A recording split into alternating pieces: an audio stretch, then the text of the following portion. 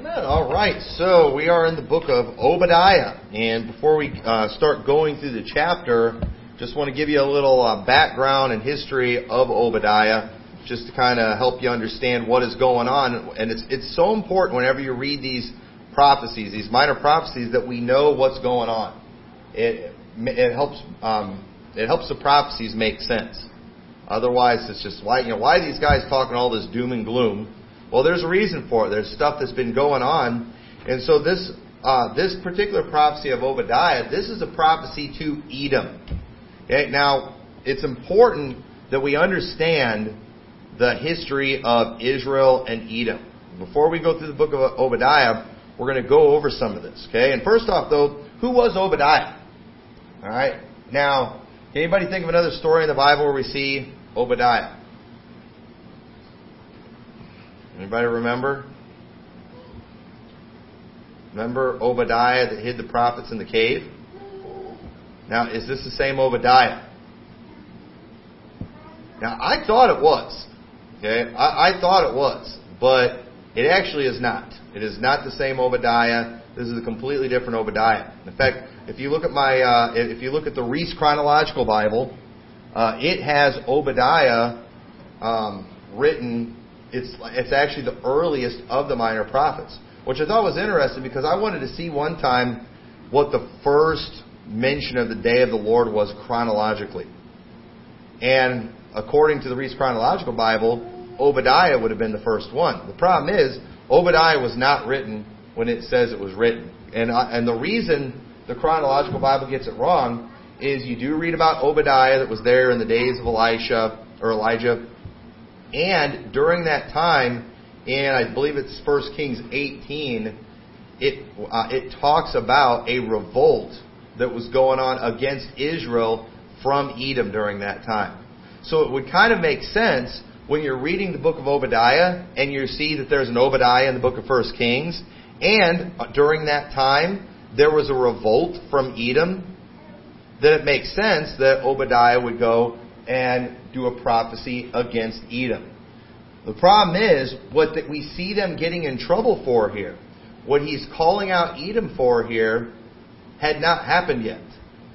This is something that specifically happened. He specifically says what they did in this passage that gets them this prophecy, and this did not happen until years and years later.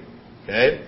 So, if this Obadiah is the same as the Obadiah that we see in 1 Kings, then that means, that would be pretty cool, because that would mean Obadiah gave this prophecy against them for something that they were going to do. And then they did it. I guess that's possible, but I guess I don't really see any evidence of that. It makes sense, too, because of the fact that the day of the Lord is mentioned, and we don't really see the day of the Lord being mentioned until later, that it really wasn't a theme yet during that time, but I believe all evidence points to this being after that time. But one of the reasons people miss this is whenever you are looking at the timeline of things in Israel, remember how I explained to you 2 Chronicles chapter 36, it goes to where they go into captivity, and then it basically skips 70 years, right? Remember that? It basically skips 70 years, and then it talks about how they were restored to their land, which was made to fulfillment of prophecy. And then when you get to Ezra and Nehemiah, that is all after that. So we have about 70 years of history that's pretty much skipped. The Bible doesn't say that much about it, but a lot of the prophecies in the major and minor prophets did take place during that time. So if you want to kind of get a chronological idea of what's going on, a lot of these prophecies that we see are during that time of the captivity. And this is one of them. Okay? This is one of them. And I'll prove that to you whenever we start going through the book of Obadiah, when Obadiah brings up some specific charges against Edom. So this is not the Obadiah that hid the prophets in the cave. This prophecy was written after they were taken into captivity. So make sure you remember that. So the Edomites, they're the ones being prophesied against, and the Edoms, they had a long history of fighting with Israel. First off, they were fighting with... Does anybody remember when the battle between Edom and Israel started? You know when it started? In the womb. Remember, that's what the Bible teaches. I mean, Rebecca, she's pregnant with two people. She had two nations inside her, and they fought with each other in the womb. So these guys, I mean, from conception are pretty much fighting with each other. And you know what? Edom and Israel are still fighting with each other today. We'll say more about that later. That's right, it's that Palestinian-Israeli conflict, right? No, that's not it. But Edom and Israel still don't get along. So, at least, well, I don't want to get ahead of myself. But look what it says in Numbers chapter 20. Now, this was a very key event, okay? Because this, hostility between Edom and Israel, it ran deep, and it was very serious, and God never forgot about some of these things that Edom did to Israel. You don't mess with God's people. It says in Numbers chapter 20 and verse 14, it says, And Moses sent messengers from Kadesh unto the king of Edom, Thus saith thy brother Israel, Thou knowest all the travail that hath befallen us. This is after they've come out of the land of Egypt, and they need passage through this land, through their land. He says, How our fathers went down into Egypt, and we have dwelt in Egypt a long time, and the Egyptians vexed us and our fathers. And when we cried unto the Lord, He heard our voice, and sent an angel, and hath brought us forth out of Egypt. And behold, we are in Kadesh, a city in the uttermost of thy border. Let us pass, I pray thee, through thy country. We will not pass through the fields, or through the vineyards, neither will we drink of the water of the wells. We will go by the king's highway. We will not turn to the right hand, nor to the left, until we have passed thy borders. And Edom said unto him, Thou shalt not pass by me, lest I come out against thee with the sword. And the children of Israel said unto him, We will go by the highway, and if I and my cattle drink of thy water, then I will pay for it. I will only, without doing anything else, go through on my feet. And he said, Thou shalt not go through. And Edom came out against him with much people and with a strong hand. Then Edom refused to give Israel passage through his border. Wherefore Israel turned away from him. So right here, this was just a cruel thing. Israel's not asking to have a battle with them. They're not asking to take anything. They need passage through. They are in a weak place. They need help. And, we see in the Bible that God, it was very important. God didn't want Israel vexing the stranger, oppressing the poor. They had laws that if somebody's traveling through your fields, they're allowed to take of the corn and eat it. But yet, when it came to Edom, this is their brother. The Bible often would refer to Edom as the brother of Israel. Even years later, it would call them that. And here they are. Their brother needs help. And all they're asking is to be allowed passage through, and they refused it. And so they had to go a different way. We're not going to read all the story. But that way that they had to go was very hard on Israel. It was very difficult. The people were very discouraged because of the way that they had to go. Edom, and the only reason Edom stopped them, it was just hatred. That's all it was to it.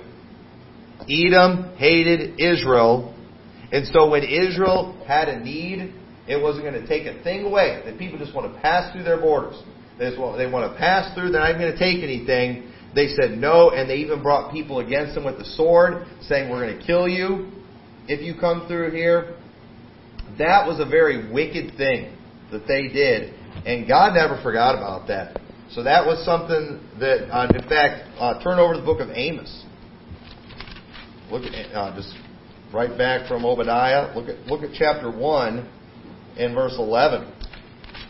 It says, Thus saith the Lord, For 3 transgressions of Edom, and for 4, I will not turn away the punishment thereof, because he did pursue his brother with the sword, and did cast off all pity, and his anger did tear perpetually, and he kept his wrath forever. I believe that God's referring back to what they did back when Israel was going through the wilderness.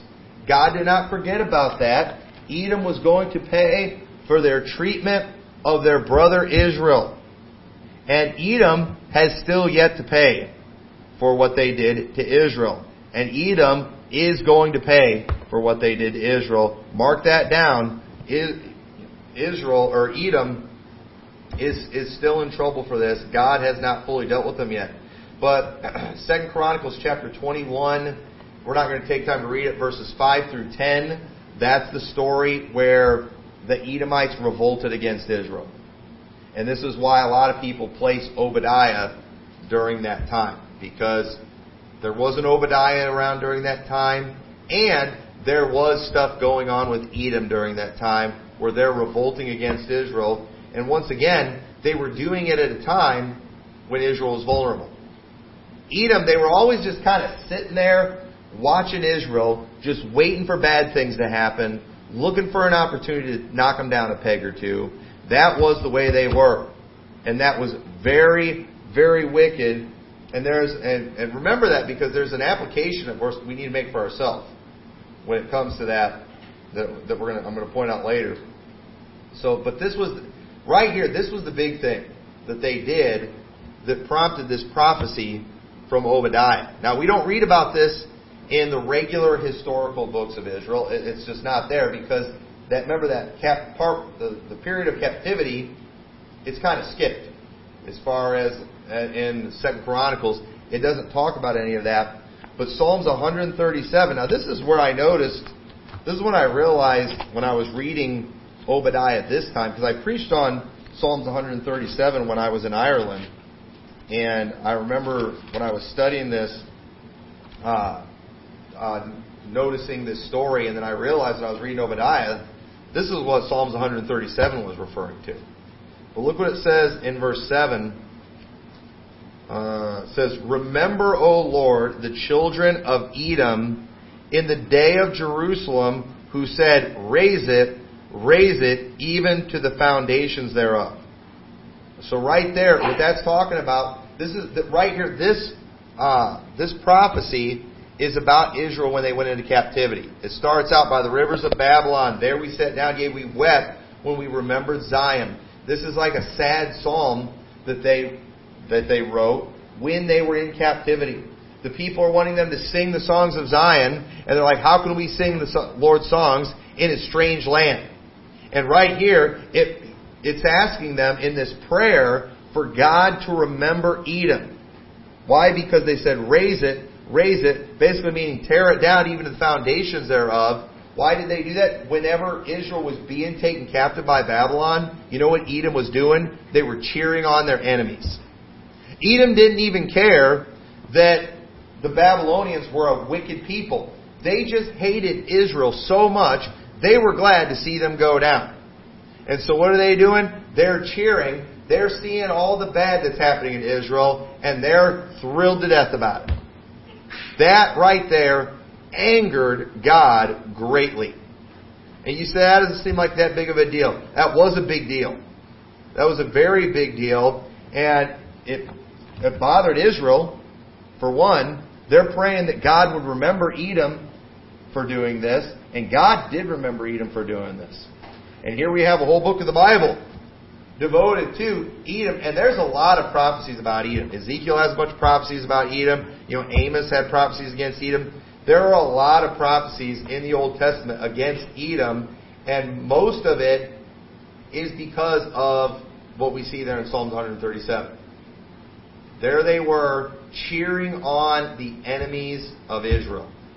When their brother is being taken down, they are celebrating. That's wrong. Kind of like the way my sisters used to celebrate when I would be getting spanked and things like that. I never did anything like that. But hopefully other homes aren't like that. But this shouldn't have been. But this is what was going on. And so we need to understand, I believe that one of the reasons God hated Esau, because remember in Malachi, Jacob have I loved, Esau have I hated, it was because of their hatred for Israel. And isn't that why we hate, some people? We hate those who hate the Lord. Do not I hate them, O Lord, they hate thee. We hate those who hate those that we love. Okay? You can't love someone who hates someone that you love. Someone who's trying to hurt someone you love. You can't love people like that. You're gonna hate those people. And here you've got Israel, God's people, and then you have Edom that just despises them. They hate them. They have no reason for that, but yet they do. They hate them in such a great way. And look at what God said in Malachi. In verse 3, it says, "And I hated Esau, and laid his mountains and his heritage waste for the dragons of the wilderness. Whereas Edom saith, We are impoverished, but we will return and build the desolate places. Thus saith the Lord of hosts, They shall build, but I will throw down, and they shall call them the border of wickedness, and the people against whom the Lord hath indignation forever." Okay, so I say all that to say, God's not done with Edom. Alright, now let me ask you, where is Edom?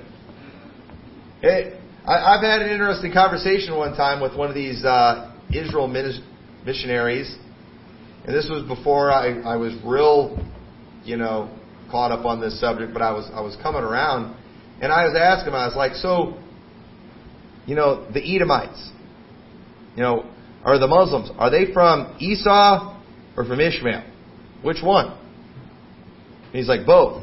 And it's because you can see in the Old Testament where they kind of did some intermarrying and everything. And it's very, very possible that that's true, that Muslims come from Esau and Ishmael. That's possible. Either way, it doesn't matter. Because God does not name a people based off their genes. It's based off their works. Okay? And I've preached messages showing that before. But let me ask you, who are the people that are there today that hate God's people? They have no reason. It's Israel. Okay? Physical Israel. They hate God's people. And you know what's interesting about that? I don't want to get too sidetracked on this. In the book of 1 John, what is the great sin that he keeps talking about? Hating your brother. And I showed you when we were going through the book of 1 John how what was going on there, you had two groups of people that all came from the same place. The Jews and the church, they came from the same place. It's two manner of people. But it was the Jews that that did not follow the Old Testament, that rejected Christ. And what did they do? They persecuted their brothers, didn't they? Their physical brothers, they persecuted them. And you know what the Bible said? The Bible called them liars. Why? Because they denied that Jesus was the Christ. But understand, spiritually, physical Israel today is Edom. Okay? They're the ones that are persecuting the church. They are the ones that hate God's people. They are the ones that deny that Jesus is the Christ. They were the ones that you could say were our brothers. But they didn't like it when the prodigal came home, did they? They didn't like that. They didn't want to share in the inheritance. And so understand, I believe that these prophecies that we're seeing here are against the nation that most Baptists are worshiping today. But understand, it is them. They hate God's people. And we are God's people. And they hate us. Why? Because they're jealous. And who's the older brother in that situation? They're the older brother. Esau was the older brother over Jacob. So, I don't have time to prove all that. I've proved that in the past. But I do believe, while this prophecy was directed at physical Edom, we need to understand that, remember, things change with the new covenant. When the day of the Lord that was talked about in Obadiah, it didn't come back during that time because Israel rejected the Messiah. And so understand, this prophecy is now going to be fulfilled in another way. Things are playing out a little different now because of that. But God is still going to deal with what's left of Esau and the Edomites, not because of a physical genetic line, but because of the works. And so I believe that you could apply this to Israel. I really do. And I hate even calling them Israel. The synagogue of Satan. They are spiritually the Edomites. So remember, this prophecy, it was prompted because of their rejoicing of Israel's captivity. Now let's go through Obadiah now that we kind of understand a little history. We've looked at the conflict that had been going on for hundreds of years between Esau and Jacob, or Edom and Israel. We now remember what they did that prompted this prophecy. They're rejoicing. They're cheering on the enemies. This was their big sin that they did. So look at verse 1. Here we have the announcement of God's prophet, the vision of Obadiah. Thus saith the Lord God concerning Edom, we have heard a rumor from the Lord, and an ambassador is sent among the heathen. Arise ye, and let us rise up against her in battle. So right there he spells it out. This is to Edom. This is to the Edomites. And it says in verse 2, Behold, I have made thee small among the heathen. Thou art greatly despised. The pride of thine heart hath deceived thee. Thou that dwellest in the clefts of the rock, whose habitation is high, that saith in his heart, Who shall bring me down to the ground? Though thou exalt thyself as the eagle, and though thou set thy nest among the stars, thence will I bring thee down, saith the Lord. So Edom is being humbled by God because of their pride. Here they are. They've lifted themselves up, and God said, I'm going to bring you down. He says, I'm going to make thee small. You're going to be greatly despised among the heathen. Okay, so now understand, it is not a Christian attitude to just go around hating nations. Y'all understand that? That's not the attitude that we ought to have. Okay, and understand, I don't hate the nation of Israel. I hate their Antichrist religion, but I don't hate the people. I love, like the Apostle Paul, my heart's desire and pray for Israel is that they might be saved. Okay? But notice, he says, I'm going to make you despised among the heathen. Now, how has it been for Israel in the last couple thousand years? They have been greatly despised by the heathen. And because of that, they have suffered greatly. So, yes, God put it in the hearts of the heathen to despise them, but don't let that fool you into thinking it's a good Christian thing to hate on the Jews.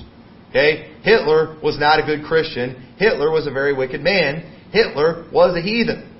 But you know what? Hitler despised the Jews, didn't he? And most nations have despised the Jews. God has made them, and a lot of times people are like, I don't even see why, they're such wonderful people. Well, actually, there's a whole bunch of reasons that you could.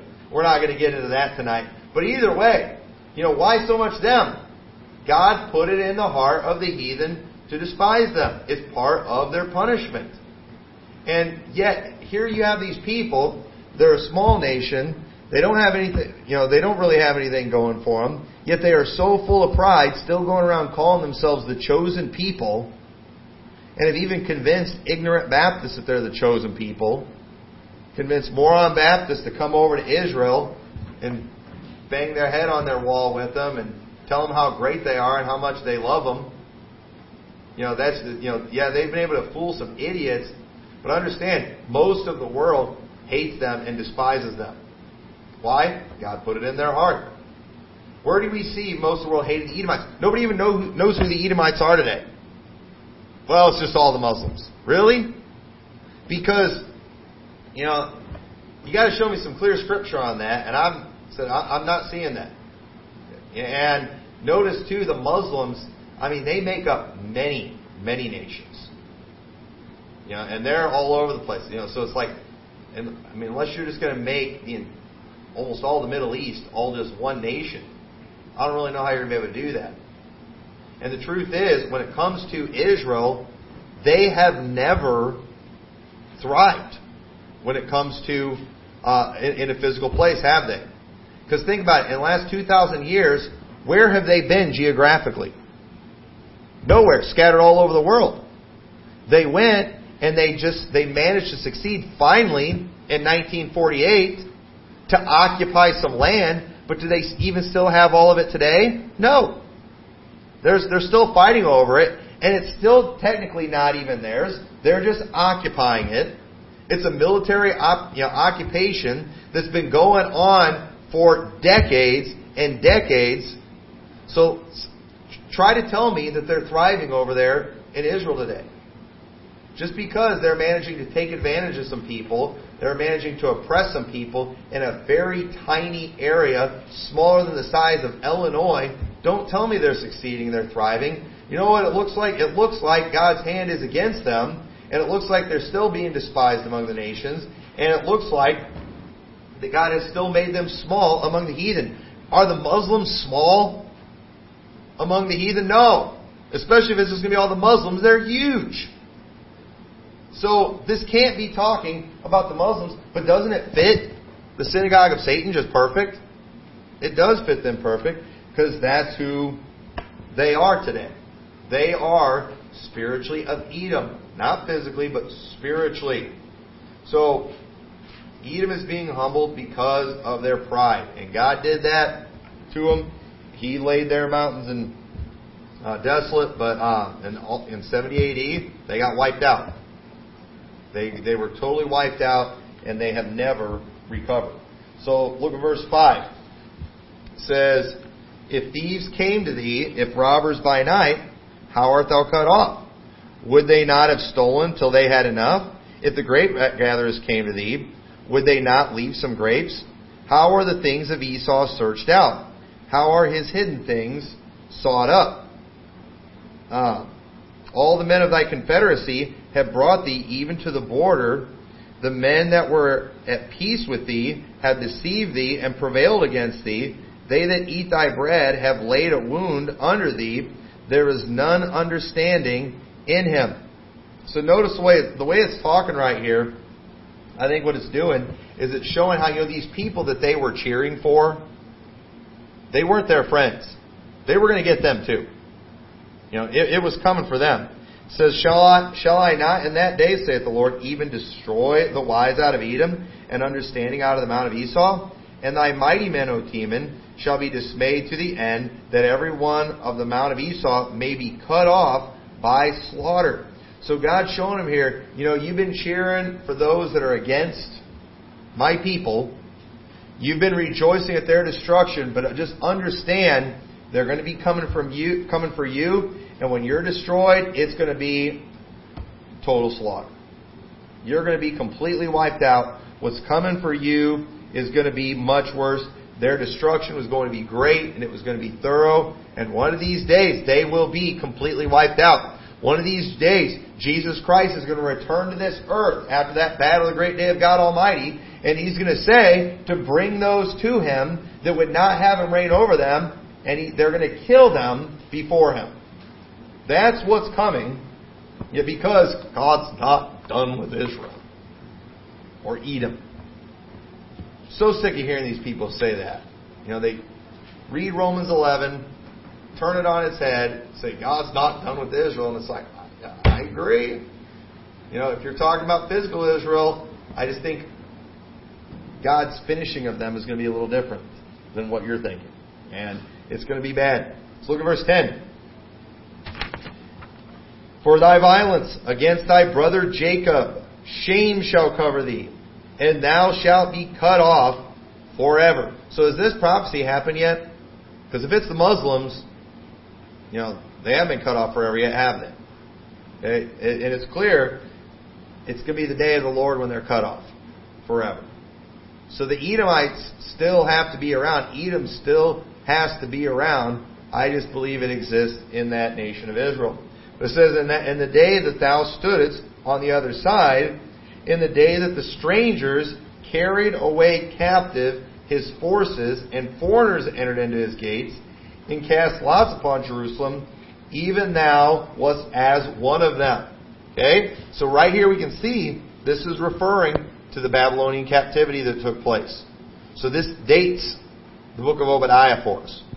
It says, But thou shouldst not have looked on the day of thy brother, in the day that he became a stranger, neither shouldst thou have rejoiced over the children of Judah in the day of their destruction, neither shouldst thou have spoken proudly in the day of distress. Here they are. They were watching. You know what they should have done? They should have helped. They should have helped. I believe if they had gotten involved and if they had fought for Israel, I believe God would have blessed them forever. But now they're the people upon whom the Lord hath indignation forever. They should have fought with them. They should have joined up with them, just like the Jews should have joined up with the Christians. If they'd have joined up, they'd have been fine. But what have they done? They've persecuted. And you know what else they've done? They've rejoiced at all those who have persecuted Christians. You think they weren't there cheering Rome on when it was slaughtering the Christians? You know they were. Just like they were cheering Rome on when they were slaughtering Jesus. There they were. Yes, it was Rome that did it. But notice how the Jews were the ones pushing them to do it, putting the pressure on them to do it. They're the ones yelling, "Crucify him, crucify him." They were rejoicing over it. And therefore, they were partakers. And that's why it says, it basically accuses them here of being a partaker. Why? Because they're looking on it. They're enjoying it. They're rejoicing over it. Y'all realize too, when you look on certain things, when you cheer on, when you encourage certain things, you are a partaker. That's why we don't bid these people Godspeed. Okay? That's why we don't bless Jews. If they're teaching another gospel, if they're denying that Jesus is Christ, we are not going to bid them Godspeed. The Bible says if we do, we're partakers of their evil deeds. Every one of these Baptists that go over to Israel and are getting their pictures with their arms around these Jewish rabbis are partakers of their evil deeds. Everybody thinks that verse in 2 John is for the Jehovah's Witnesses. The Jehovah's Witnesses weren't around back then. That was for the Jews, because they were the ones denying that Jesus was the Christ. And all Christians who support Israel are partakers of their evil deeds. And just understand, it's only a matter of time, and we will see Israel actively persecuting God's people. And all those who look on that and rejoice and stand with them are partakers of their evil deeds. And you know what? I'm telling you, the dispensational Baptists, when it all comes down, when the Jews are killing God's people, they'll be cheering them on. You think right now, if there was a conflict between Jews and Baptists, what side do you think the dispensationalists are going to be on? Oh, we can't put our hands against God's people. Yeah, but they're killing our people. Doesn't matter. We can't touch the Lord's anointed. Well, here's the problem. They're not the Lord's anointed. Okay? We are. We're the chosen generation, the royal priesthood, a holy nation, peculiar people. Not them. But verse 13 says, "Thou shouldst not have entered into the gate of my people in the day of their calamity. Yea, thou shouldst not have looked on their affliction in the day of their calamity, nor have laid hands on their substance in the day of their calamity. Neither shouldst thou have stood in the crossway to cut off those of his that did escape. Neither shouldst thou have delivered up those of his that did remain in the day of distress." So notice what they were doing here. I mean, Obadiah is outlining what they did. So Babylon, they come through, they destroy them, they take them captive, and Edom sees that as an opportunity.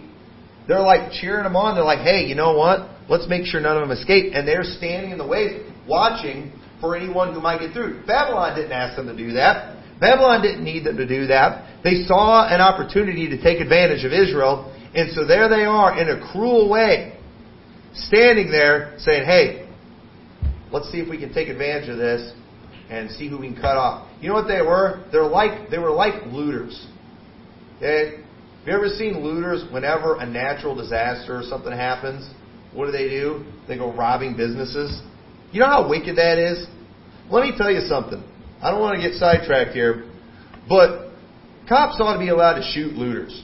And business owners ought to be allowed to shoot looters. If a natural disaster happens and you have a business and a bunch of degenerate lowlives come running into your place trying to take advantage of a negative situation, you ought to be allowed to protect your stuff with lethal force. And you ought to be able to shoot people down to protect your television. Yes. Because that's what these people steal during natural disasters. They're not stealing food and water. They're stealing cell phones and electronics. I'm sorry. Those people, you ought to be allowed to shoot those people.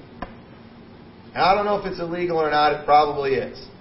But if a natural disaster happened around here, and even as a church, we don't have anything worth looting here. But, in your house, you ought to have the right in a natural disaster, for if people come along and try to take advantage of that situation, you ought to be able to blow their heads off and not get in any trouble. And all the evidence that you shot them for a good reason is the fact that they're in your yard. Wait till they cross your borders, and then sit up on your roof and snipe them. Alright? You say, that's terrible. That is wicked. That is so wicked when people take advantage of situations like that. It's like, oh man, our neighbor died of a heart attack. Let's get over there before the ambulance does and steal their stuff. Do you realize how wicked that is? That's how some people are. A natural disaster happens. Instead of helping in the situation, they take advantage. That's a horrible thing, and it happens all the time. And the news media, they don't like to let those videos get seen. They don't like to talk about that because usually the people doing it are, minorities and things, and they don't want to make them look bad. Hey, folks need to know if that kind of stuff's going on, and I don't care what color they are, looters ought to be shot. That's the way I feel about it. And Edom, so not only are they standing in the way, they're taking advantage of a situation. All right, let's kill anybody just because they can. They're also going into their gates. Hey man, these people have suffered a great defeat. Let's see what we can get from them now. They weren't even the ones that defeated them. To the victors go the spoils. But Babylon, obviously, they were so rich and they were conquering so much, they didn't even really care. But Edom's like, hey, now that the Babylonians wiped them out, let's go through and see if we can find anything else. Let's go see if they left anything, and let's go take from them instead of helping them. But this attitude, or this was so wicked, what they did. You're like, why would God say he hated Esau? He wasn't talking about Esau the person. He was talking about Esau the nation. Y'all see why God hated Esau? This was wicked, what they did. And man, our world is full of people like this today. It's full of people like this. Every major disaster that happens, looting takes place. And it is a crime, and it just angers me greatly when this kind of stuff goes on. I'm sick of seeing these things too, where these flash mobs go into stores and just start stealing everything. That, I'm sorry, say, well, it's only stuff, people shouldn't die over stuff. Well, you ought to die if you're just a dirty, low-life thief, just trying to take advantage of bad laws. Do you think these flash mobs would happen if Walmart and all these stores could have armed security? No, it wouldn't happen. They would. And do you think looting would happen if citizens were allowed to shoot looters? No, it wouldn't happen. And you know why? Because people like this, they don't go to great efforts to do anything. They just do what's easy and convenient. They take advantage. And so the problem is solved if we're allowed to, use lethal force or even just beat the snot out. Then the problem is solved. But our world today, our government, it's handicapped people. It's tied their hands, just making degenerate lowlives, see opportunity everywhere. And opportunity is everywhere. Natural disaster happens, and they get free stuff. But that shouldn't be the case. And Esau and the Edomites would not have done any of this stuff had it not been for the opportunity. They always hid Israel when they were down. That was always their history. And that was a very wicked thing, and God is still mad at them for it. So look at verse 15. It says, "For the day of the Lord is near upon all the heathen. As thou hast done, it shall be done unto thee. Thy reward shall return upon thine own head. For as ye have drunk upon my holy mountain, so shall all the heathen drink continually. Yea, they shall drink, and they shall swallow down, and they shall be as though they had not been." So right here we have a reminder of what's going to happen in the future. We have a reminder of this judgment that's coming. And notice how it says, the day of the Lord is near. Has the day of the Lord come yet? No. In fact, The Bible says that, the day of Christ, and I believe the day of Christ, the day of the Lord, the same thing. It's not at hand. Okay? Why not? Because some things changed. Some things changed. Israel did not receive the Messiah. They did not make themselves ready. And therefore, Jesus had to do all that for him. And He has allowed a time for the Gentiles, nations, to get in on this thing and be saved. But one of these days, it will be at hand. One of these days, what was supposed to happen a long time ago will happen. The day of the Lord will come, and that's when Edom will be dealt with. And that's when all the heathen will be dealt with. And they will be as though they had not been. In other words, they're going to be so wiped out, you're not even going to know they were ever there. That's how complete it's going to be. And I'm looking forward to the day of the Lord. So look at verse 17. But upon Mount Zion shall be deliverance, and there shall be holiness, and the house of Jacob shall possess their possessions, and the house of Jacob shall be a fire, and the house of Joseph a flame, and the house of Esau for stubble. And they shall kindle in them, and devour them, and there shall not be any remaining of the house of Esau, for the Lord has spoken it. And they of the south shall possess the mount of Esau, and they of the plain of the Philistines, and they shall possess the fields of Ephraim, and the fields of Samaria, and Benjamin shall possess Gilead. And the captivity of this host of the children of Israel shall possess that of the Canaanites, even unto Zarephath, and the captivity of Jerusalem, which is in Sepharad, and shall possess the cities of the south. And saviors shall come up on Mount Zion to judge the mount of Esau, and the kingdom shall be the Lord's. So Obadiah, he's prophesying the end result of God's judgment on the nation. And notice, there's going to be deliverance for Israel. God's people will be saved during that time. And notice how it says Israel is going to get the land that they're supposed to have. Okay?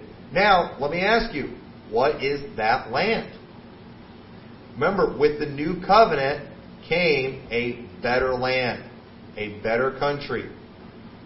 So Baptists, they want to read this, and all of a sudden it's all about the physical land. No, the new covenant brought in a better sacrifices, a better high priest, a better everything.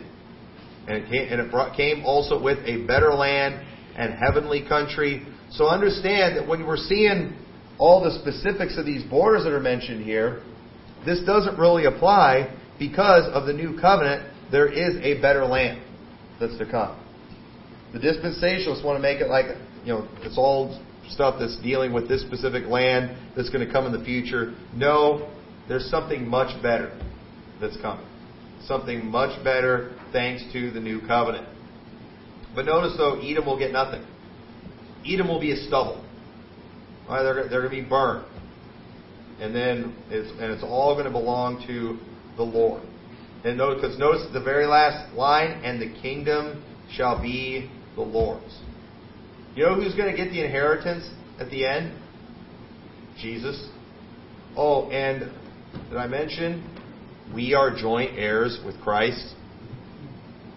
So now think, how could you say the kingdom's going to be the Lord's, it's going to belong to God, and then say it's for physical Israel when the Bible says we're joint heirs with Christ? That doesn't make sense, does it? That doesn't make any sense at all. So then how is Israel going to get any of this? The only way is if they are of the real Israel, the new Israel, the Israel of God, the better Israel. That's how that works. So how can we apply this to our life? What's a personal application that we can make? First off, do not be lifted up with pride when bad things happen to your enemies. Turn over to Proverbs chapter 24. I want to cover this real quickly, because we got to be careful with this. This was the downfall of Edom. It says in Proverbs 24 verse 17, "Rejoice not when thine enemy falleth, and let not thine heart be glad when he stumbleth, lest the Lord see it and it displease him, and he turn away his wrath from him." Y'all see that? And listen, there's a difference between the Lord's enemy and our own personal enemy. Okay? If you have a personal enemy, if you have a personal grudge with someone, that is very dangerous for you to rejoice when something happens to them. Okay? Now, if it's the enemy of God, all right, so I believe it's okay for us. When another, pervert kills himself or, dies horrible death, that's safe children. We can rejoice in that. Okay? We are allowed to hate the enemies of God, but your own personal enemy you don't get to hate. I should never rejoice in the fact that maybe an enemy I have at work, maybe somebody that's competing for my position or something, when I see him fall, because why? Why am I rejoicing at his fall? Because his fall is my gain, isn't it? Okay? And there's a big difference between that and some murderer that's out there, some pervert that's hurting other people. Okay? That's a completely different thing. But when it comes to your enemies, you have no right to go hating on them. You have no right to rejoice when they fall. If you do that, the Lord may turn away His anger. Don't rejoice in that. Don't celebrate. That is dangerous. Look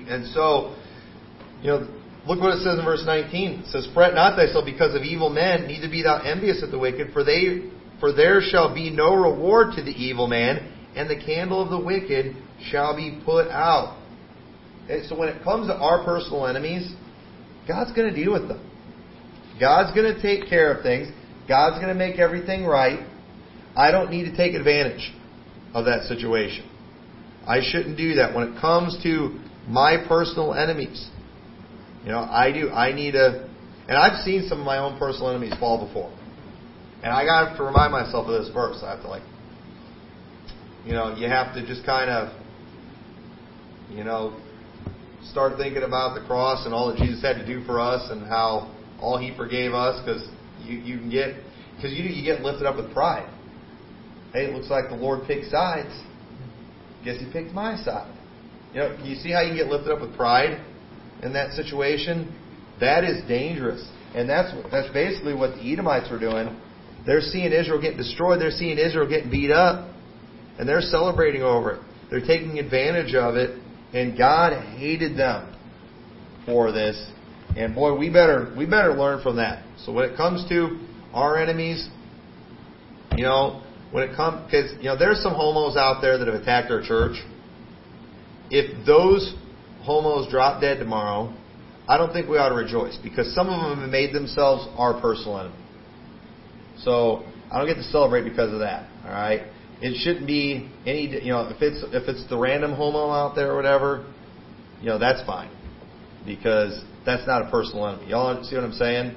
So I shouldn't pray for the destruction of one over the other just because they're my own personal enemy. Y'all understand that? Because then it's now for selfish reasons that I'm wanting to see these things, and I'm like the Edomites. So I'm not going to be that way. I don't want to be that way. And so I hope you guys hopefully understand what Obadiah is all about.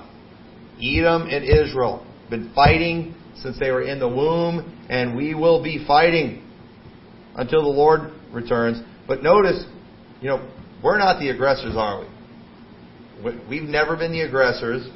Baptists have never been going around killing Jews. Never have. Totally against that. We've never done that. Now, Baptists for a long time, and I used to be this way too, we're always cheering for war with the Muslims. Let's get them Ishmaelites. Let's get them Edomites. Take them out for going against God's chosen people. I've repented of that.